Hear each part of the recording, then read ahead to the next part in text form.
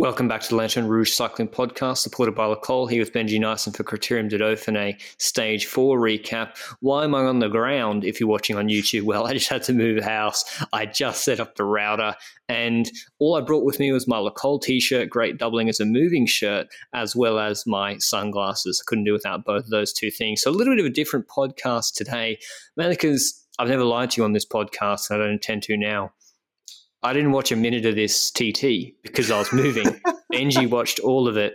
And so we're going to do it a bit differently today, where Benji explains to me what the hell happened in this TT, because it's got some super weird results. The profile before I throw to Benji: Fermini to Roche-la-Molière, 17 Ks, 330 meters of climbing, constant up and down. We've got rolling climbs and a fair few turns.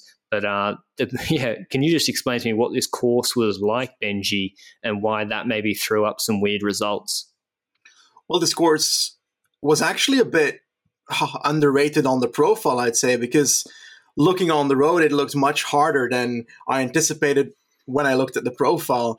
We've got a very lumpy terrain, rolling hills, and that initial false flat descent is a good start, but then it really starts off after a good 7 kilometers? We've got an uphill section that is on 5 to 6%, but there were some parts in there that were a bit more than that. I can tell you that from how those riders were riding it. Then a few rolling hills on top of that hill. We go down again, another small hill of a kilometer, then down again, and then the final ramp to the finish line, which was 1.4 kilometers at 4%. But there was a section in there of 8% according to the visuals on the right bottom of the screen while watching the race. So I felt like the time trial was harder than everybody was anticipating, and the riders as well, because certain teams were picking a strategy to go pretty hard at the start, and certain teams were picking a strategy to go hard on the end ramp, and that became very clear from the final results. Alexei Lutsenko, first for Astana Premier Tech, with a time of 21:36, 45k an hour average. I'm looking through his Palmares. He's a strong guy. He's won a lot. I don't think he's ever won a TT before, Benji, except the Kazakh champs and Danish one in Denmark, yes, 2014. It's too far back, and they don't even have the profile on PCS. Third is Kasper Askren. Fourth, Kelderman. We thought he'd do good results. Fifth, Van Wilder. Notable omissions: no Ineos riders yet. 15 seconds back. Richie Port in 6th. Wingegaard 7th. McNulty 8th, 21 seconds back. Purcellberger 9th on 23, the same time as Thomas. Kwiatkowski 11th at 28 seconds. And the notable thing, Benji, which I want you to explain to me when I'm just looking at the results, from the time check to the finish, the riders who did that the quickest were Lutsenko, Izagirre, Askren. They've finished 1, 2, 3. Why was it important to negative split this, and why does it look like Thomas, who did the fastest first intermediate and like 15th in the last time split? What was the benefit in negative splitting this? I think that the difference here is that the final ramp was, like I said, well, harder than I anticipated looking at the profile, and probably the riders thought so as well. So someone like Geraint Thomas, for example, must have seen the profile and was like, okay, I'm going to set a relatively same pace for the entire section because I'm a good flat time trialist, I'm a good hilly time trialist, I'm good on the rolling hills and time trials. I might as well do a mountain time trial. So he's good at every level of that. But someone like Lutsenko and Izagirre, they're decent on the flat, but they're stronger when it comes to the hill sections in these terrains. So they're thinking more tactically, saving a bit of energy at the start on the false flat descent at the start, and going harder on the climbing sections. And I think that's how this worked. Negative splitting, basically, what they did, setting a slower pace in the first half of this parkour to then smash it on the final ramp, which was arguably the most important one looking at the results, because, like you mentioned, Izagirre was 14th at the first time check. Wow. And at the end, he finished second. So he completely just didn't ride a insane tempo at all in the first section and smashed the final ascension, and that's how he got so far. But I'd like to bring it back a bit chronologically, because we started off with Vingegaard actually as one of the riders that was first on the seats, the hot seats. And the reason that that's important is because a few days ago he lost 9 minutes in GC, and we were a bit wary about him. We were like, for the time trial, perhaps not because of this. Turns out he had a an Achilles heel injury, a small one, Yes. in recent days, and accordingly he lost time according to that. But then again, his Achilles heel injury must not have been so great because he eventually set up an amazing time as first in this race because, yeah, they do the opposite order of chronological the classification. So that's how they start. That's why he was one of the first ones to launch here. But McNulty tried to do the same thing a bit after that, set a proper time on both occasions, and he was unable to beat Vingegaard. I've got the feeling that comparing riders across teams, I so much compare Vingegaard and McNulty just because they're like the underdogs of the teams of Pogacar and Roglic. Is that something you do as well? Yeah, and definitely like young up-and-comers, similar rider profile too. I mean, they were even in the same breaks together, Benji, in the Basque Country. Yeah. They literally got the same role in that Basque Country stage. So, yeah, very similar rider profiles. Surely there's something to do with team planning and team strategy for this TT. For Thomas to come first at the first intermediate and 23rd in the second split must be some blow-up, or he's just not able to hit his target power, or it seems like Ineos haven't, or Astana have got this one absolutely bang on. And I know it's hilly. I know, and these hilly TTs can have weird results too. But Thomas can be good at hilly TTs. Richie Porte's good at them too. So that's why this result is so surprising to me. And yeah, even Purstleberger, same time as Thomas, beating him probably by a few microseconds. Just super strange result. The only one we sort of is expected, Benji, is Asgren on the podium. And for a big man, he must have been heavier than everyone else in the top 10. He must be still carrying some really good form, Benji. Yeah, it seems he had that time trial in Algarve, for example, that we mentioned on yesterday's podcast, and he's done a great performance, and he did it across the entire parcours, so he set a decent time. I think it was 9 seconds behind on the first time check, and eventually, towards the end, he kept that going, and on the last climb, we saw him out of his seat, just trying to strive for the best time possible on the final hill. Asgren's kind of like, he's such an all-round rider, it's insane. Cobbles, hills. We have seen him climb at Algarve pretty well.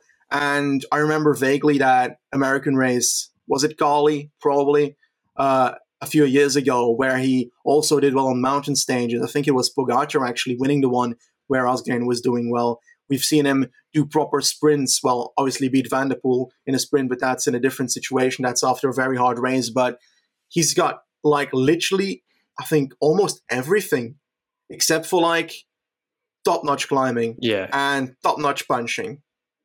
And outstanding rider. I mean, he's coming on in the TT, and it makes sense. I mean, if you get if a guy can put out that sort of power in the last hour of Tour of Flanders, then if you get him in a good TT position and optimize it, he's going to be good at time trials too. Like Mathieu van der Poel would be an elite time trialist, in my view, if he really cared about it. But I don't think it's a discipline he's very interested in.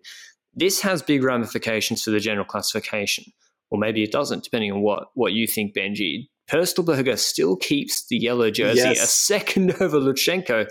Fantastic TT from him. He was even worried about losing the yellow jersey yesterday. Lutsenko's second.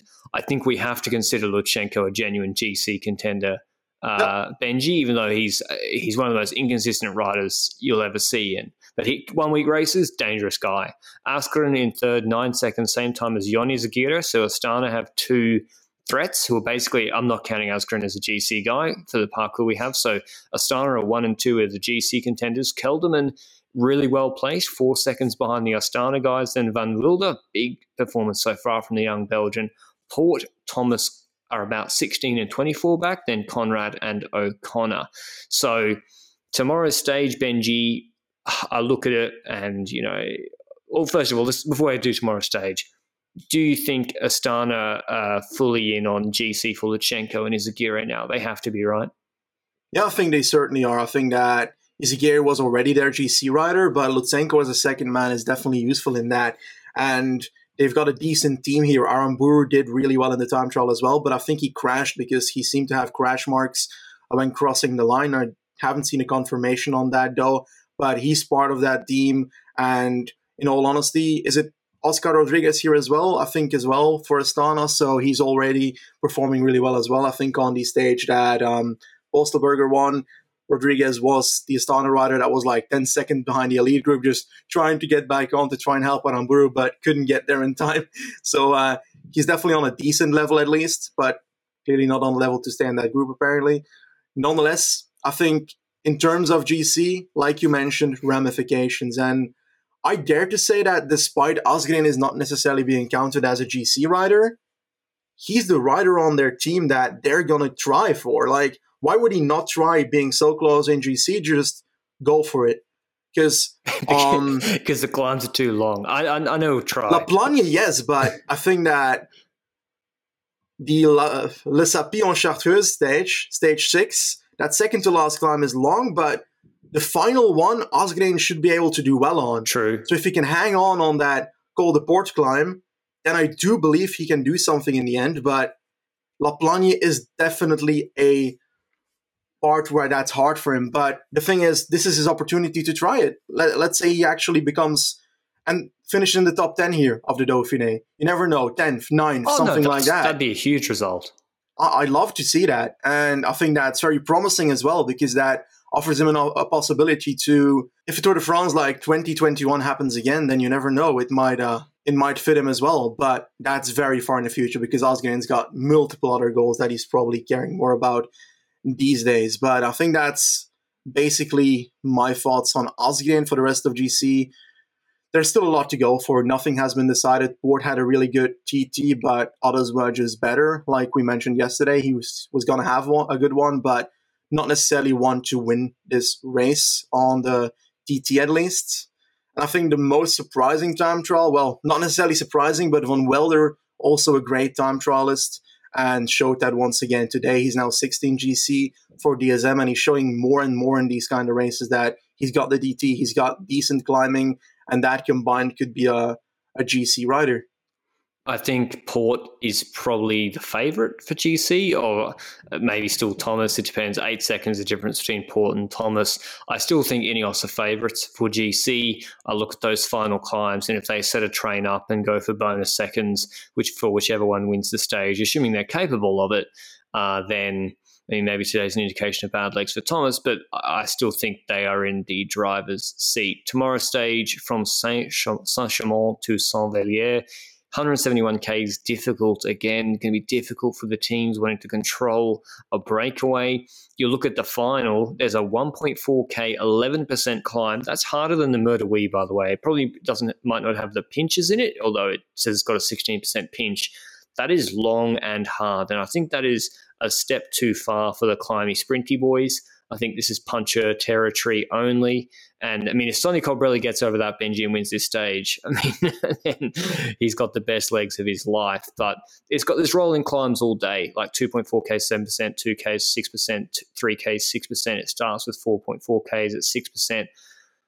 I'm thinking break, to be honest, because I'm not sure which teams are going to want to take it up.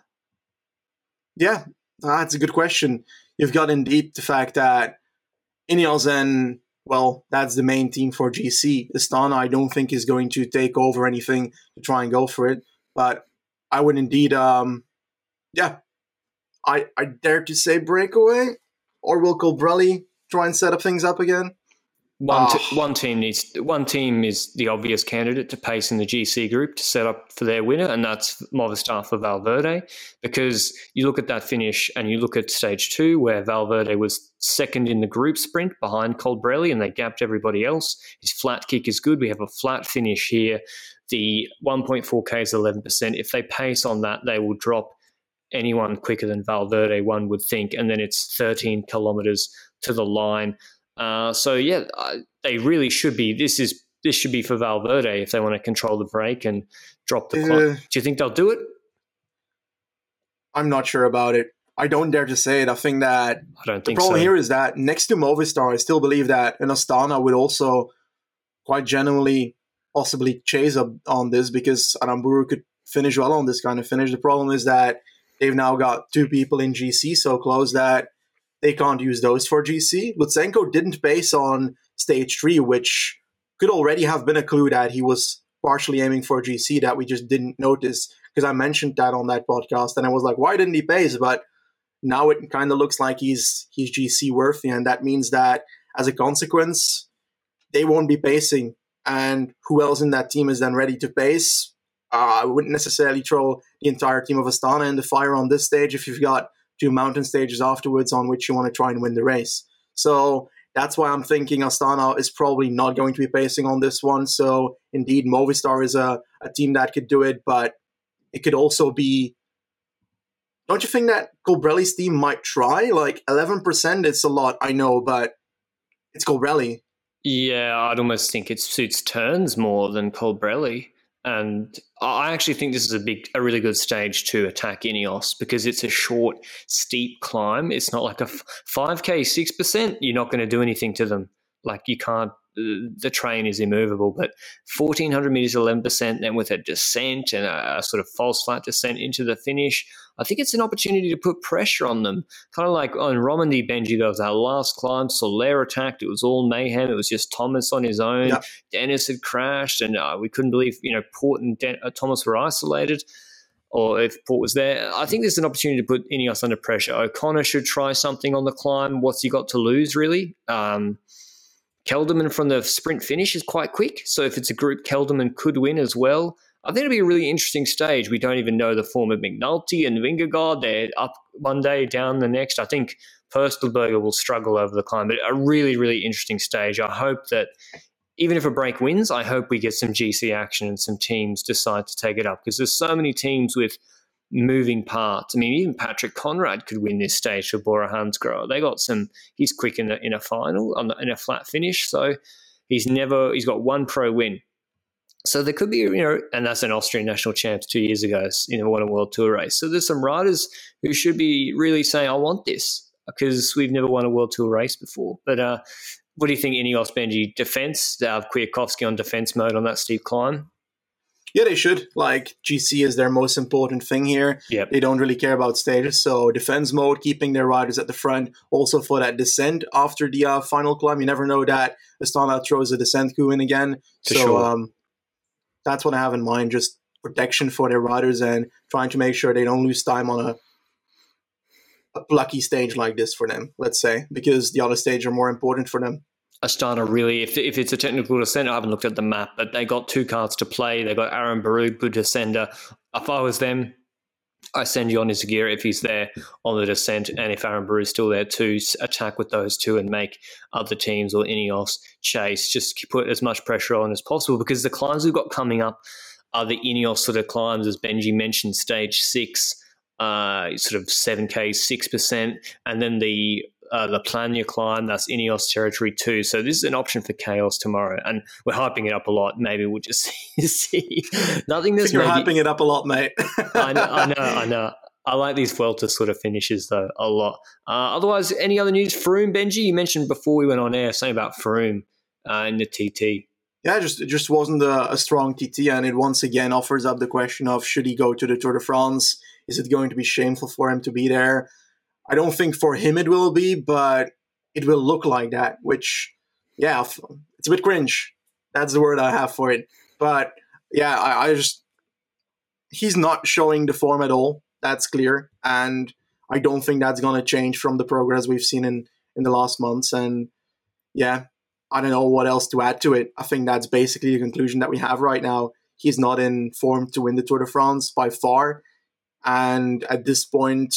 maybe to win a stage will be hard already. Mate, he's not winning a stage. Yeah, I don't think so either. 2 minutes 12 back on the winner in a 21 and a half minute TT that was hard, but kind of like that's like 30 seconds ahead of Caden Groves, who's a young neo-pro pure sprinter for Bike Exchange. So I think when Benji says it's cringe, I don't think he means Froome's comeback. I think what our view is that, of his own accord, Froome comes out in the press almost every week to say, going for 5th GC. He's always saying, I've gone to altitude camp, I've lost 2 kilos, it's going to all be better. And it's like, just stop. I know, if you're on that long path, be on the long path. But he keeps offering up these sort of carrots that we know they're not realistic if you're watching. Like, okay, you lost 2 kilos. If that's the case and your power's the same, why are your results horrific, But anyway, we'll see what ISN do with him. It's really tricky because €5 million for the exposure. He will get the exposure at the tour, but it will all be negative exposure.